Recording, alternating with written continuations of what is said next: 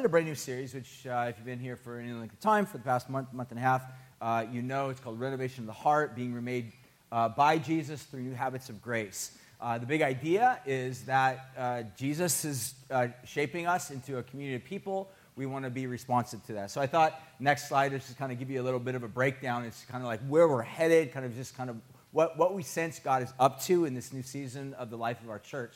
Where are we headed?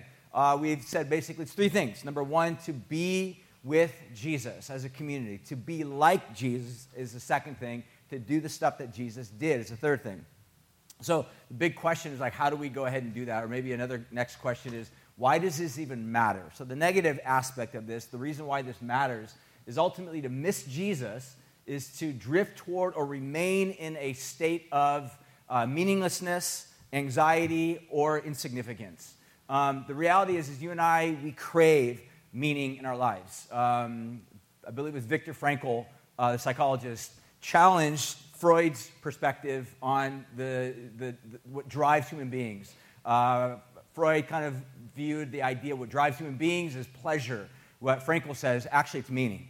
We need a sense of meaning to survive, to live.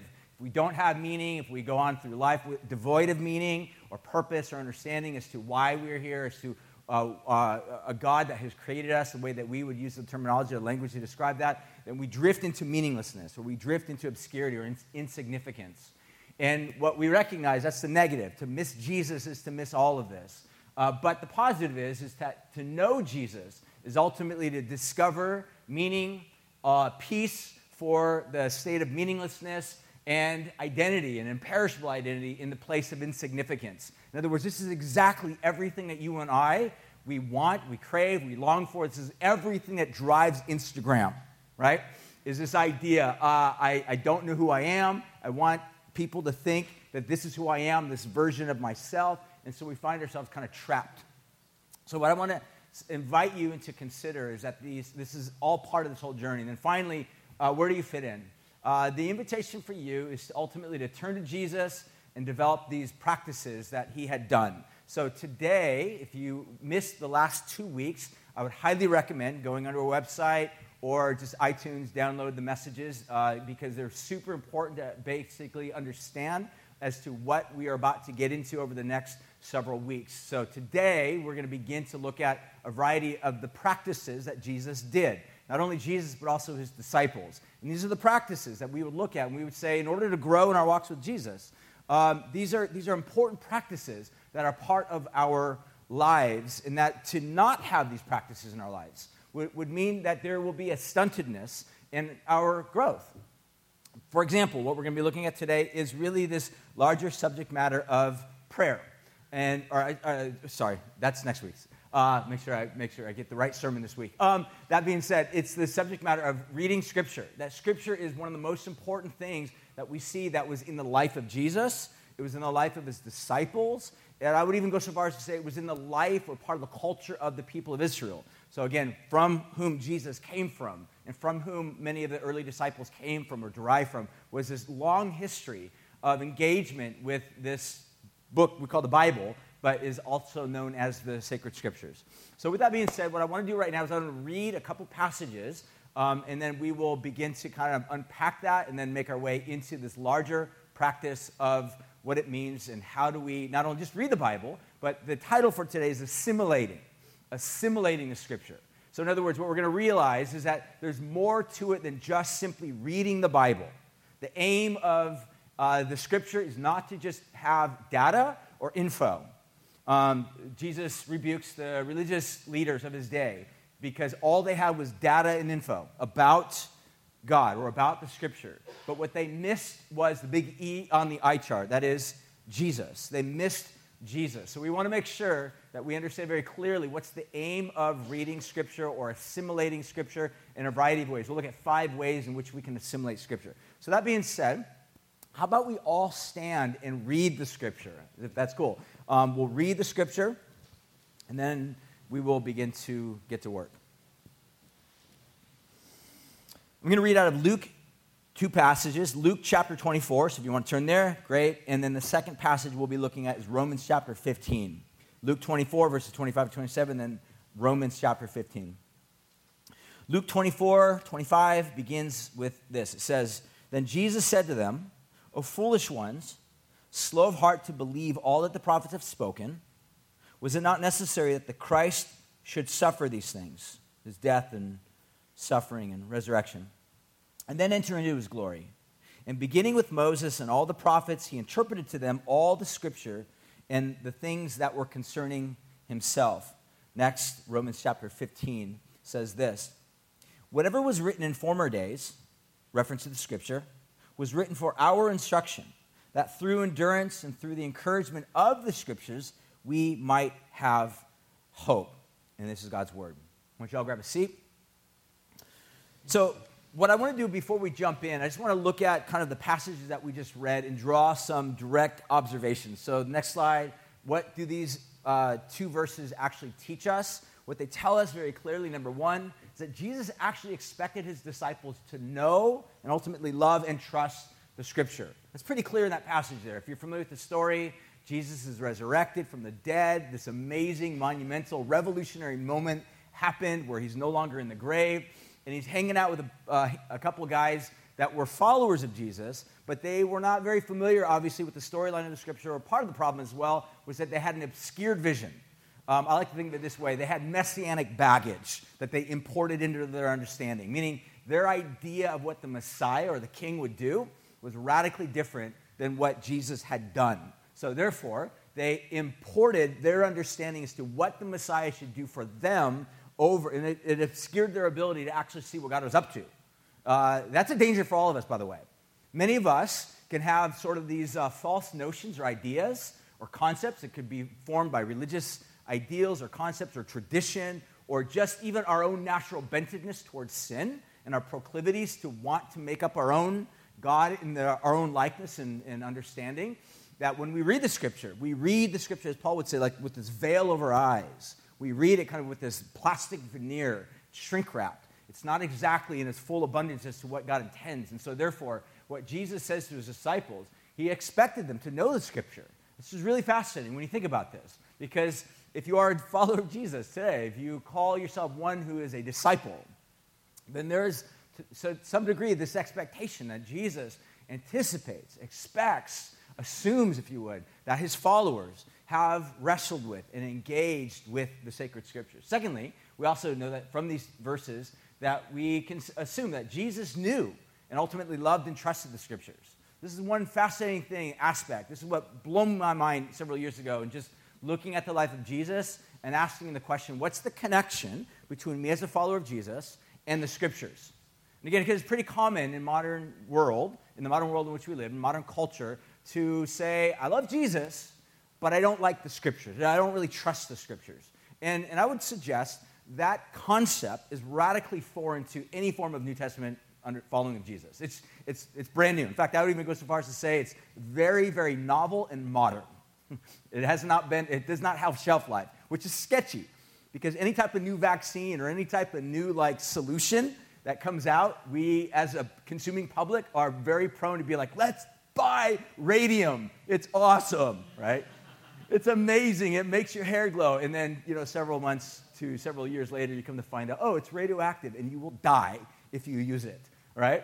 So this notion of, I love Jesus, scripture, I totally distrust. Modern idea, modern concept, totally inconsistent with what it means to follow Jesus. Jesus knew and loved scripture. Thirdly, we see that Jesus is ultimately the central character of the scripture. Total central character. That's what we just read in the passage. That he says that all of the law and the prophets testify of me. It points back to Jesus. So this collection of books that we call the Bible is actually a library. I like to think of it this way. It's a library of 66 different books written by different authors over hundreds of years on different continents, but all pointing to one unifying reality, that is Jesus, who we see climax in the New Testament.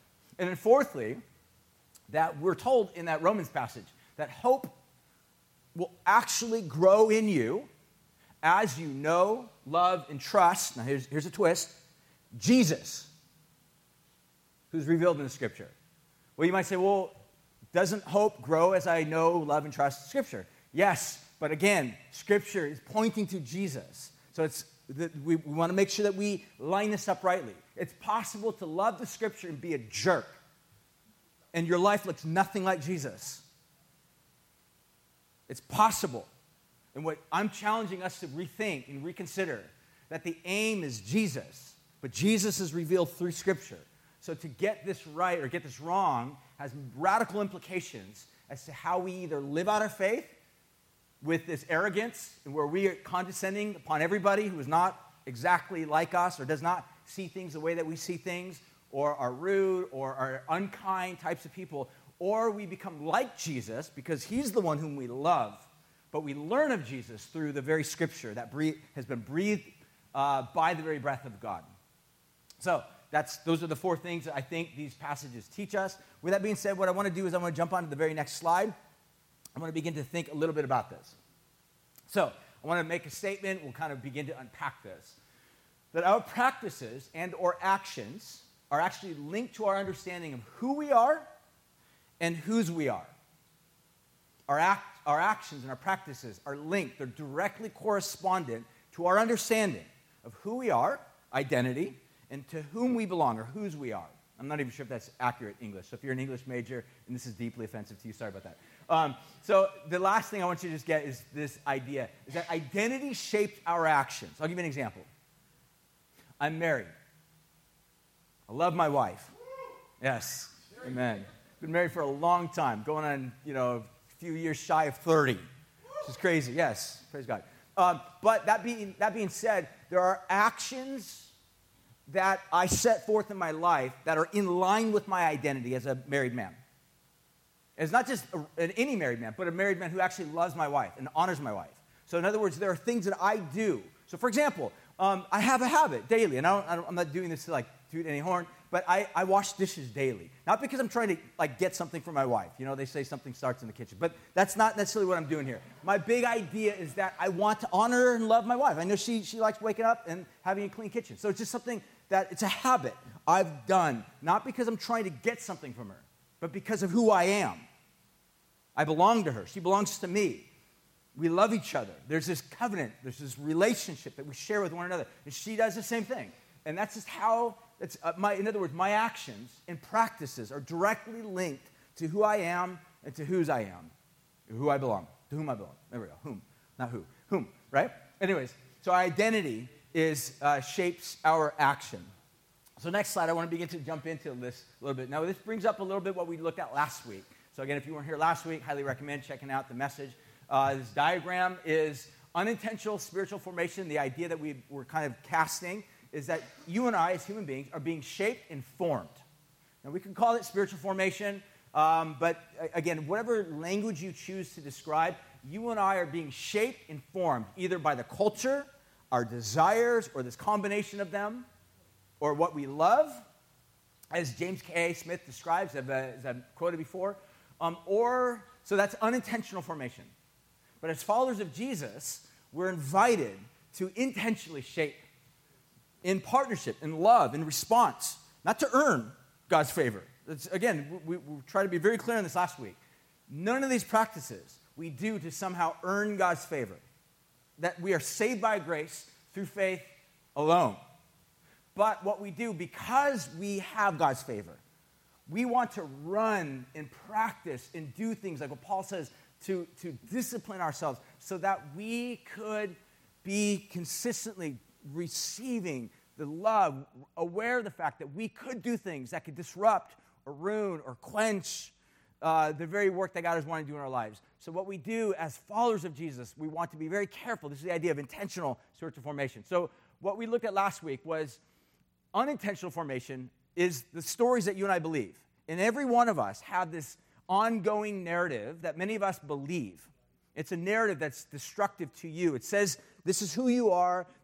You're never going to ascend or go anywhere beyond this. You will always be doomed to whatever type of circumstance or action or activity or sin, action that has happened to you. That's all that you will ever amount to be. And, again, you can fill in the blanks as to what that ongoing story is that we believe. But what the teaching of the Scripture is all about is it's attaching our lives to an entirely different narrative, the narrative of the gospel. That's why we read. Again, it goes back to Jesus. We love Jesus. He loves us. We want to know him. We discover him.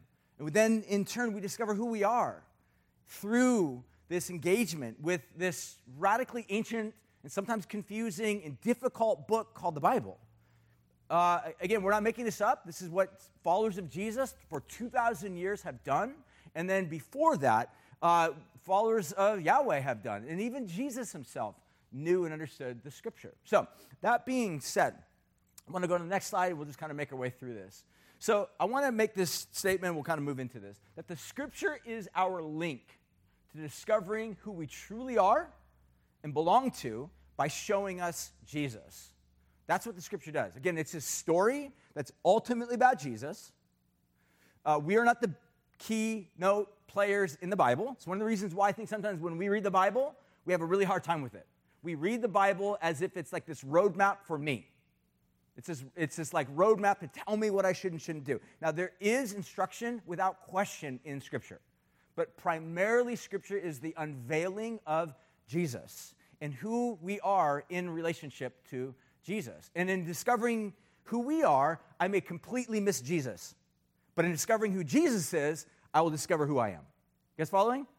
This is how the Bible has always been understood and been read, is it's primarily about what God is up to in this world through his son Jesus and the invitation that he offers to you and I. In other words, to put it in another context, you and I are bit players on this stage of history. That's all we are. We just have a little minimized role on, but there's a degree of importance. I don't want to totally minimize our role in what God is up to in this world. However, when it comes to salvation or God bringing ultimate healing, that's his job. That's what he does. That's a gift that he brings to the table. He does the heavy lifting. We have been invited to partner, to love, to respond, or to put it in the words of Jesus, to abide in the vine. That's the idea. So the Scripture is our link to discovering who we truly are and belong to by showing us Jesus, the one who loved us and ultimately gave himself for us. So with that, I want to begin to jump in and take a look at 5 different ways in which I think Scripture is learned and or assimilated in our lives. So the first of all is the way of hearing, right? Just most obvious. This is kind of like what you guys are doing right now. You're hearing Scripture read. You're hearing it unpacked or taught. It's a really important part. It's one of the parts in which I would say that actually plays into the practice of why do we come on Sunday morning. Now, again, some would say, well, can't you just get this done by way of a podcast? Totally you can. Of course you can. I highly recommend. Listen to podcasts. Listen to audiobooks. It's part of it. But there's something unique that happens when God's people come together and we worship together and we listen together. It's a community type of an orientation. Again, like I said, community or hospitality can carry on beyond this moment, the time that we have together here. And again, we're going to look at this in weeks to come as we look at really the intentionality of even conversation. How do we practice good, healthy, Jesus-centered conversation? We'll look at that in weeks to come. But first of all, let's take a look at really the practice of assimilating Scripture, number one, by way of hearing. Luke chapter 11, verse 27 and 28 says this, Jesus then replied, "But even more blessed are you who hear the word of God and put it into practice." So Jesus kind of combines this reality, is that it's possible to hear the Bible, hear the Scripture read, but not put it into practice. In other words, in the place of putting it into practice is resistance or stubbornness or disbelief. Or there's a variety of other ways in which we can think about that. But the invitation from Jesus is when you hear Scripture, to put it into practice, to do what you have been instructed to do by way of God. Again, this involves a process of asking, what am I being invited by God to do? What does obedience to Scripture look like for me in this particular context? What are the obvious things? What are the things that require, to some degree, interpretation? Again, there's a lot of ways to look at this, and I'm going to give you guys some resources towards the end so that would help you in your process of unpacking Scripture and understanding the Scripture at large. Next, take a look at Romans chapter 10, verse 17. Romans 10:17 says, "So faith comes by hearing, and hearing through the word of Christ." Faith, meaning this thing that we learn in terms of understanding who God is, it comes by hearing, and then hearing through Christ. So faith, this trust, you can kind of break this down a little bit and ask, how do we learn to trust God? Well, we learn to trust the God that we hear about. And this is sort of the process. This is how ancients who studied Scripture went through this process. They would have someone read it. And again, most ancient culture was actually illiterate. So it's kind of a modern convenience that we've engaged in. I think if I were to go around here and ask literacy rate, I think the majority of us are literate. We can read. Whereas in other times, throughout church's history, most people didn't read. They didn't know how to read. So they had to have somebody read to them. And this is what we see. So Romans 10:17 says, so faith comes by hearing, and hearing the word of Christ. So number one, the practice of assimilating Scripture involves this practice of hearing Scripture taught. Second, we see this practice of assimilating Scripture also involves reading. So this practice of somehow you and I developing in our lives, of actually engaging, reading the Scripture. So Luke chapter 4, verse 17 says this, the scroll of Isaiah was then given to Jesus, and he enrolled it, and he read, the Spirit of the Lord is upon me. It's kind of an interesting thing to think, that Jesus himself, I mean, obviously was literate. It's good. He was God in the flesh, of course. But he read. He actually didn't, even though he was literate, he actually used his literacy ability to actually engage, to read the Scripture in this public context. 1 Timothy chapter 4, verse 15, Paul instructs this young leader in the church. He says, until I come, devote yourself to the public reading of Scripture. There's power to just reading Scripture. Again, this is something that I think even just getting people together that say love Jesus or know Jesus or want to learn about who Jesus is, I think to some degree we've lost that art of just reading. And again, I'm guilty of this. I by gifting, I think it sounds like I'm being arrogant here. By gifting, by what I love to do. All right, let's put it that way. I love teaching. All right, you can determine whether or not I'm gifted or not by that. But I love teaching. It's something I just enjoy doing.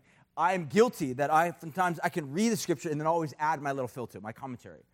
But it detracts. Sometimes it can detract from just simply reading the Scripture. And this probably would have been the main way in which people would have imbibed Scripture in the first century. Again, like I said, because of the illiteracy rates, that what you would have is that many of the passages or the books in the Bible, for example, the New Testament especially, the way they would have been done is Paul, perhaps, one of the early church leaders, he would write a letter.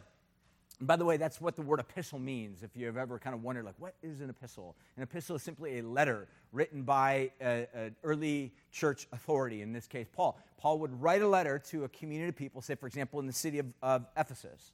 And then the community of people who love Jesus, they would get together, and somebody who was obviously illiterate, they would then begin to take that scroll or take that codex or whatever it was, and then begin to actually read it.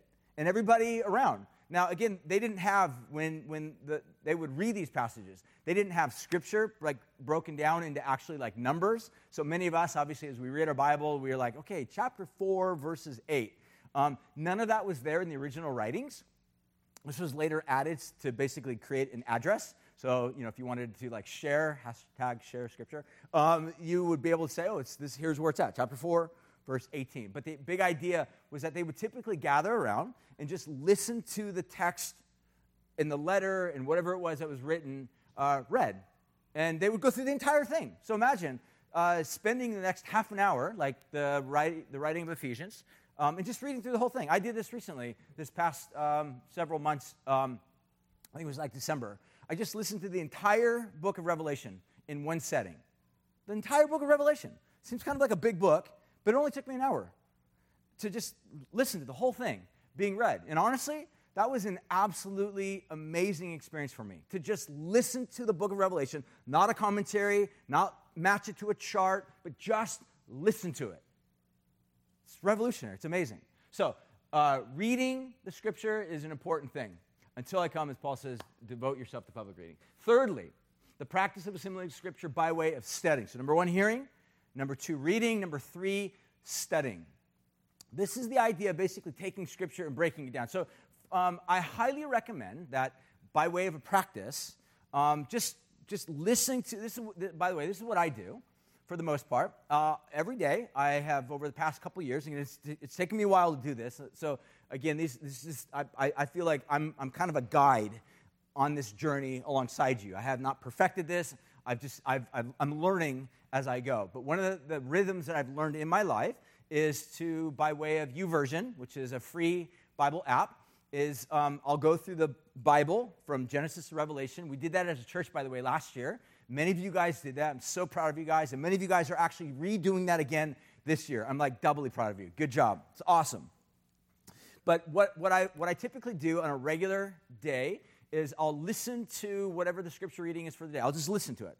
Put it in my headphones while I actually clean the kitchen. So that's kind of what I do in the morning and make my, pour over a cup of coffee. And it's my daily ritual. And then typically after that, I'll go and then pick up a passage of the Bible or a book in the Bible. Right now I'm going through the book of Hebrews. And I'll read through that more in depth. And this is what I'm talking about, studying. So there's a difference. One, the way one author described it, one of the books that I referenced last week, is the idea like getting in a boat and going like a speedboat and going across the lake. You're just going fast. That's different than stopping the boat or getting in a rowboat and going a little bit slower.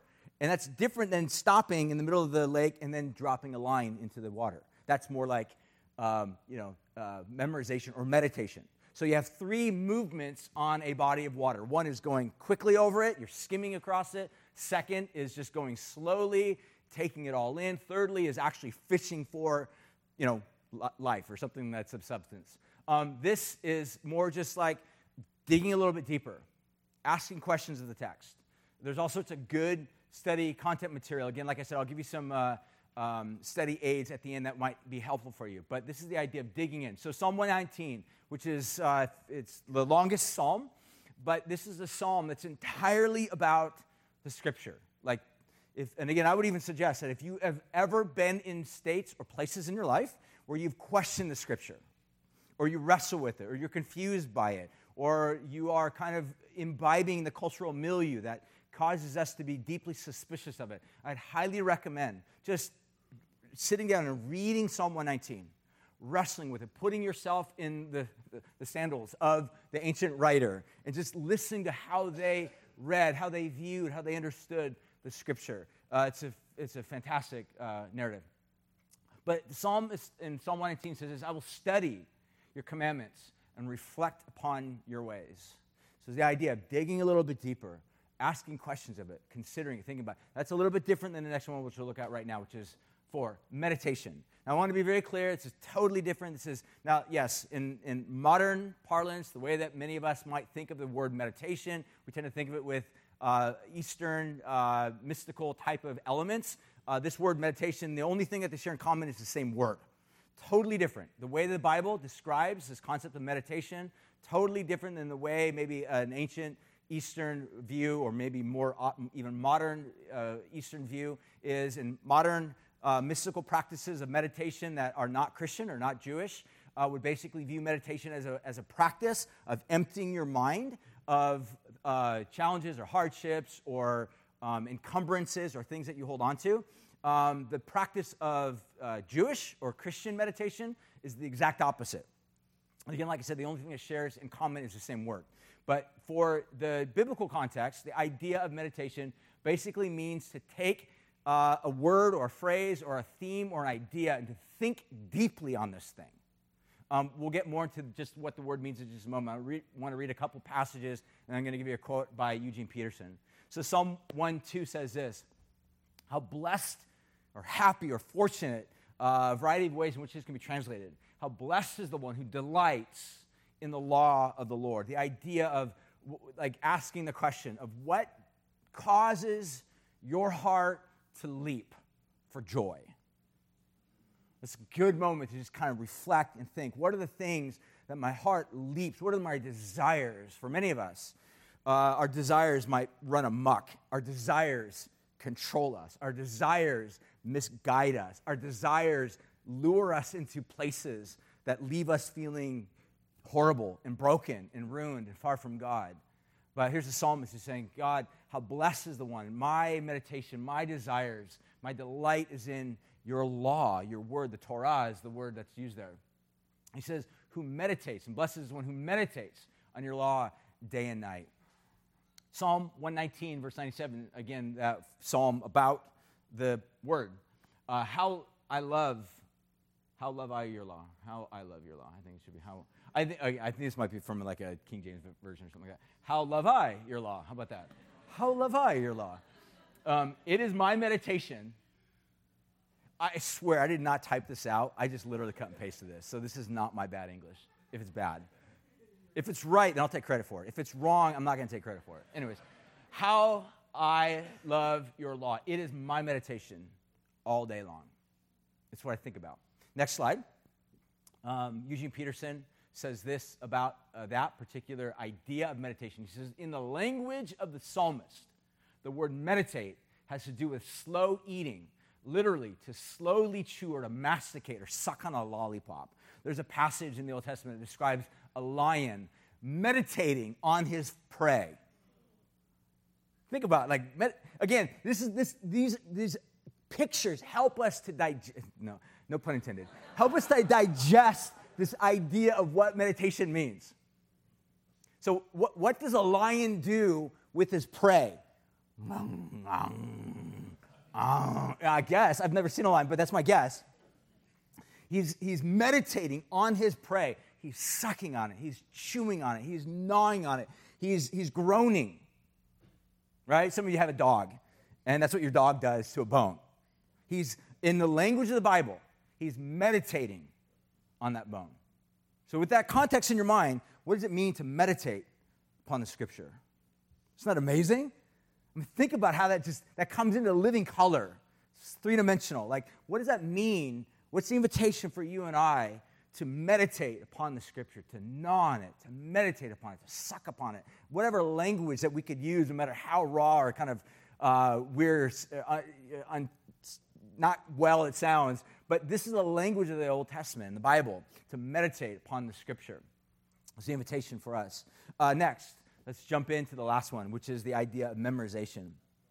The idea of memorization.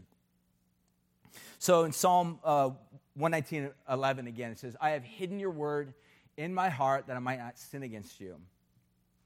I can't think of a better way to describe what this idea of memorization is, other than to simply describe hiding your word in my heart.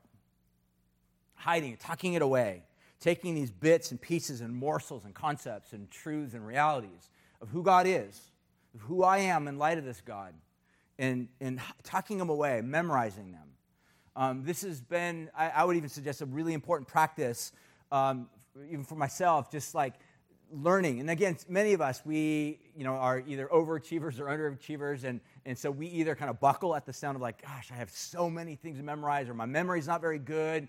And I used to say that as well, like my memory, and I would even to some degree say that. The older I get, the more I realize like my memory's not as good as it used to be. But it's amazing to me how I can memorize certain lines of a song. I don't know how it could be the evil one, but it's easier for me to remember a line from a Katy Perry song than it is to actually memorize Scripture, all right? But the point that I would make is that this is a practice. It's a habit. It's something that we have to work hard at, if I can just that language. And why do we do this?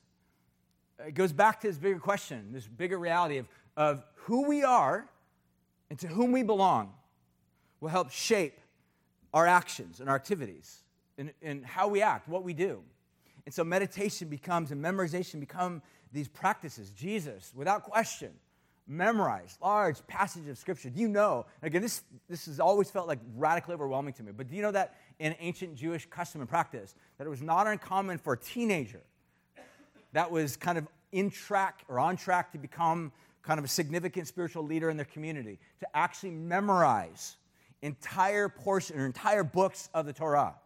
I mean, think about that. Memorizing every word in the book of Leviticus, right? Like, imagine it. That feels radically overwhelming to me. But this is the idea. Like, that's what it means to like hide it in your heart. And the psalmist says, so that I would not sin against you. Someone once said, cheesy cliche, so it's cheesy cliche time. The word will keep you from sin, but sin will keep you from the word. So apparently whatever the psalmist is describing here is that as we tuck God's word in our heart, as we begin to meditate and study it and think about it, again, the aim of this is not just simply data. It's Jesus. As we learn of who Jesus is, as we learn of how much he loves us and what he's done for us and what he's invited us into, and the degree of grace that he's shown upon us, for us, towards us, beyond us, and then invited us in terms of partnership to be a part of what he's up to in this world. To the degree I grasp that is the degree to which I begin to make adjustments in my life to say, I want to imbibe and assimilate the very words that point to him. I want to know these things. I want to learn these things. And that involves maybe to some degree reorienting certain bad habits in my life and replacing them with certain good habits that involve this process of assimilating Scripture into my life. So with that being said, next slide. We'll wrap this up pretty quickly here in just a moment.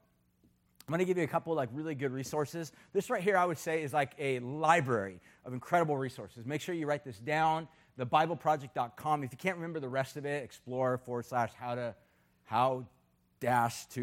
read. If you can't remember any of that, that's fine. Just go to thebibleproject.com and just look for the passage or the series on there of how to read the Bible. It's pretty easy. It's the very first one up on the page, so you should not have any problems whatsoever finding it. There are probably close to 9, maybe even 15 or so, I didn't count, but somewhere around there, videos. About 4 to 5, maybe even 8 to 10-minute videos in length. This is literally a wealth of information and help for you. They take you through the process of learning what the Scripture is, how to read the Bible, how to read prophetic literature, how to read all of this that in a lot of ways might cause a lot of confusion and or consternation. But my encouragement to you would be if you do not have habits right now in your life that have or incorporate regular, rhythmic cadences in your life of reading, imbibing, assimilating Scripture, don't somehow just walk away from this and being like, well, I got one more thing on my agenda that I got to figure out to do. No, the more important thing is to go back and settle the question, who are you? Who do you belong to? Because that's the big issue right there. It's not about adding more stuff to our already crammed schedules. It's going back to saying, who am I? Who has bought me? Who loves me? Who's given himself to me? And in response to the one who loved me and gave himself to me is this interaction of me saying, God, I give myself back to you, to want to be for you, to love you, to serve you, to reflect you in all the ways in which you are deserving and worthy of it all. So I want to finish with this next slide, and we'll kind of wrap this up. In terms of what are some of the potential reasons why we might not have developed this practice of assimilating Scripture. And I'll just go through a handful of them. Now, some of these might kind of resonate with you. Some of them might not at all. But again, I don't know. Maybe some of you, I'll give audience participation now. How about that at the end? If you can think of other ones. These are just a handful that came to my mind. Number one, hardness of heart. I think it's kind of start there. Like at some point, there's just this hardness, or indifference. I don't really care about God. I'm not really interested in God. The Scripture would describe that as this hardness. There's this callousness of our heart. It's just not eager. I mean, think of it. What would cause somebody who might have been in a relationship, in love, to quote unquote fall out of love? That process would be identified as closing one's heart. It's like the opposite of opening. It's closing. Hardness of heart might be one thing you have to take into consideration. Secondly, confusion. You might just look at the entire Bible and be like, this thing is so incredibly confusing, and it's hard, and you would just push it away. I think it was G.K. Chesterton who said something to the fact, hopefully I don't mess this up, that Christianity has not been found tried and found wanting. It's been found hard and not tried. It's been found hard and not tried. I think this kind of plays a little bit into that actually this process of engaging Scripture, of thinking about it, can run into some degrees of confusion. So therefore, we push it off a little bit to the side. Third is just busyness and hurry. Honestly, I personally think this is one of the big issues of us here on the Central Coast. And I don't say you, I say us, all of us. We're just busy. I mean, ask most people, hey, what's going on in your life? Oh, I'm so busy. Got this and that and school and soccer practice and kids and life. And again, I'm not in any way just putting it down. We live within this milieu that just we are rushed, we are busy, and we just don't have these times to develop or to place into our lives these cadences. But again, this is where I would gently, kindly, lovingly just push back a little bit. the reality is that we actually make space for things that are most important to us, things that really, truly matter. So again, this kind of pushes the topic a little bit up further towards the place of our heart, where we got to then kind of begin to wrestle and ask, is it important to me? Is the practice of assimilating, reading, memorizing, meditating upon, wrestling with Scripture, is that something that's of importance whatsoever to me? And again, no guilt, no shame, just something I think we have to be honest with ourselves and just kind of wrestle with and ask. Fourthly, is just straight up laziness. I mean, look, again, this is like not condescension time. It's just sometimes that we have to think about this. Like sometimes the laziness, just I, don't want to do it. I have other things I'm doing. Laziness can sometimes settle in and keep our hearts from engaging in a practice that's really good. Next is complacency. This is just sort of this stagnancy in my soul, and rather than moving forward, we're just kind of complacent. We settle for, we just settle for less. I mean, think about that. C.S. Lewis has this incredible quote, which I'm not going to quote because I do it all the time, but he describes this idea of like we settle like a child making mud pies in a slum when he's actually given an invitation to go on a vacation on a cruise, right, voyage. That many of us, we are far too easily pleased, and we just settle for less.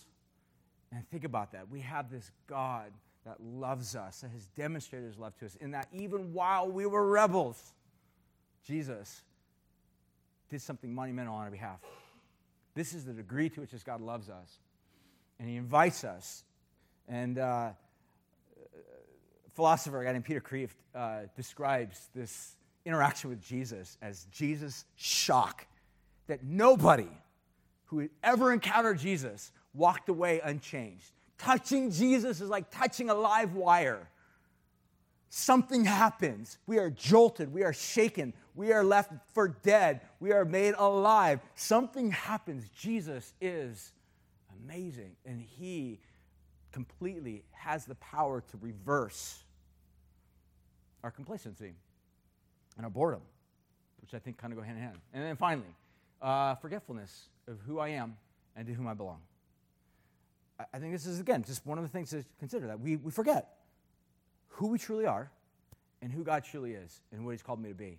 And in the wake of that forgetfulness,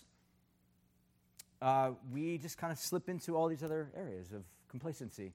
And rather than engaging with all that God has for us, we oftentimes settle for various moments of either optimism and or pessimism, but never really hope. Just like the scripture promises, there's hope offered to those who learn and understand. It's like Romans, the passage that we had just read, describes this idea. So lastly, in finishing, I want us to think about this, going back to the last slide here, that our practices and our actions are linked to our understanding of who we are and whose we are, that our identity shapes our actions. So I don't know where you're at or what you're thinking or what types of circumstances that are taking place in your life, but my hope today, my invitation to you today would be to think about and consider who Jesus is and the degree to which he loves you. And I want to, what I want to do right now is I want to wrap this up in just the next moment. I'm going to invite you guys, we've got a few more minutes left, to actually break up into groups. And here's what I want to do. As a church community, again, I realize maybe you don't know some of the people around you, but I'm going to invite you to break up into groups of like 3 to 5. And I'm going to give you one slide, this slide right here, for you to just ask amongst yourself. And then we're going to just finish. I'll pray over us, and then we'll finish with song of worship. As the worship team, they'll come on up. They'll get ready and cued and whatnot. And then we'll go through this. So how about you guys right now just take 2 seconds, 3 seconds, 5 seconds to stand up and break up into groups of 3 to 5. And to begin by asking the question, have you developed a consistent pattern of assimilating Scripture into your life? And then follow what's on there.